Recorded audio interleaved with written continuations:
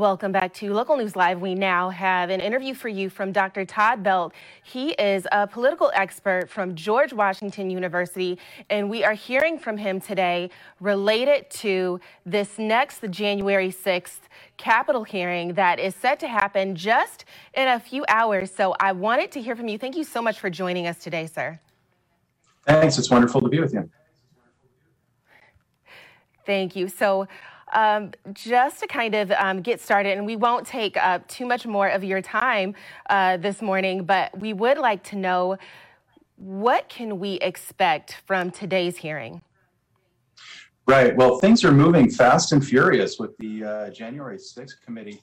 We know that we had the testimony behind closed doors of Pat Cipollone, the president's attorney, his legal counsel, last Friday. So I think we might get a little taste of that. We heard committee member Jamie Raskin say that they might play a little bit of the video from that to tie in with what is the larger theme for this week, which again is sort of in flux. They are actually moving the Thursday primetime hearing to next week because a lot of new information has come to bear. And so they have to really sort of sort that out. But the main theme for today is going to be the ties between the Trump administration, his legal counsel, and Michael Flynn, as well as a meeting that happened on December 18th in the White House with the Oath Keepers and with the Proud Boys. So we're going to hear more about the ties with those extremist networks. And that is really good information to know. Now, one thing that I do want to ask you while I have you here is, you know, there have been 6 hearings so far. What are some of the most significant things that we've heard throughout these hearings? Well, obviously, the most significant thing we've heard so far were the opening statements, which are extremely powerful and very lawyerly. And of course, the testimony of Cassidy Hutchinson.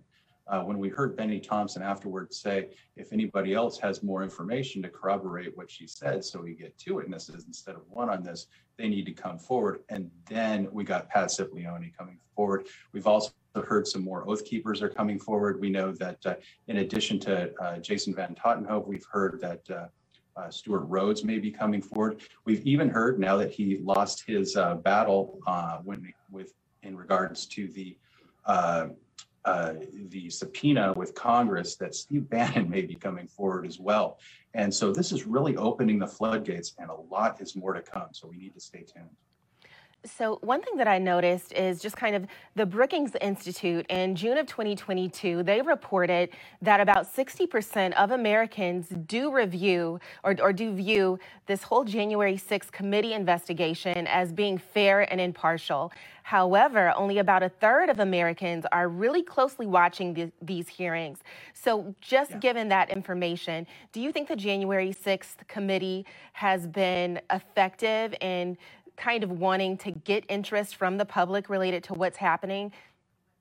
Well, certainly there have been some fits and starts when it comes to the public interest. Obviously, the bombshells with Cassidy Hutchinson have been helpful to the committee to generate more interest. And I think we're going to get some more teasers from the Pat Cipollone interview that I think will probably stimulate more interest with these committee hearings that will continue on through the summer. And we know that there's going to be a wrap up in August or September. And I think that we're going to get a lot of interest there as well. You can't expect the public to be paying attention all the time to every single committee hearing, but I think, you know, some of the most important parts will break through into the news if the people are not watching directly the committee hearings themselves. So another question that I have for you is, what are the possible outcomes? Like, when these hearings are said and done, what can people expect to happen? Do you think that any further charges are going to be brought? Is there any opportunity that charges may be brought against former President Trump? That's the big question. We're going to get this all wrapped up in a bow and sent over to Merrick Garland, and then he needs to decide whether or not he's going to pursue charges against Donald Trump and the others that emboldened him during the January 6th uprising. And my last question for you. So we do know that in terms of representatives that are serving on the January 6th committee, that only 2 of them are Republicans. Speaking of Representative Liz Cheney, who is the vice chair, do you think her involvement just with this committee is going to cause any problems for her for reelection? No, in fact, she's getting a lot of attention and she's getting a lot of financial contributions because of it. And she may even be setting her sights on even higher office than the House of Representatives. Well, thank you so much for your time today. Do you have any other parting advice before we let you go, Dr. Belt? No, I think stay tuned at what's going to be happening today, because I think much more is yet to come and many more people are going to come forward, many more than even the committee thought. Well, thank you so much for your time, Dr. Belt from George Washington University.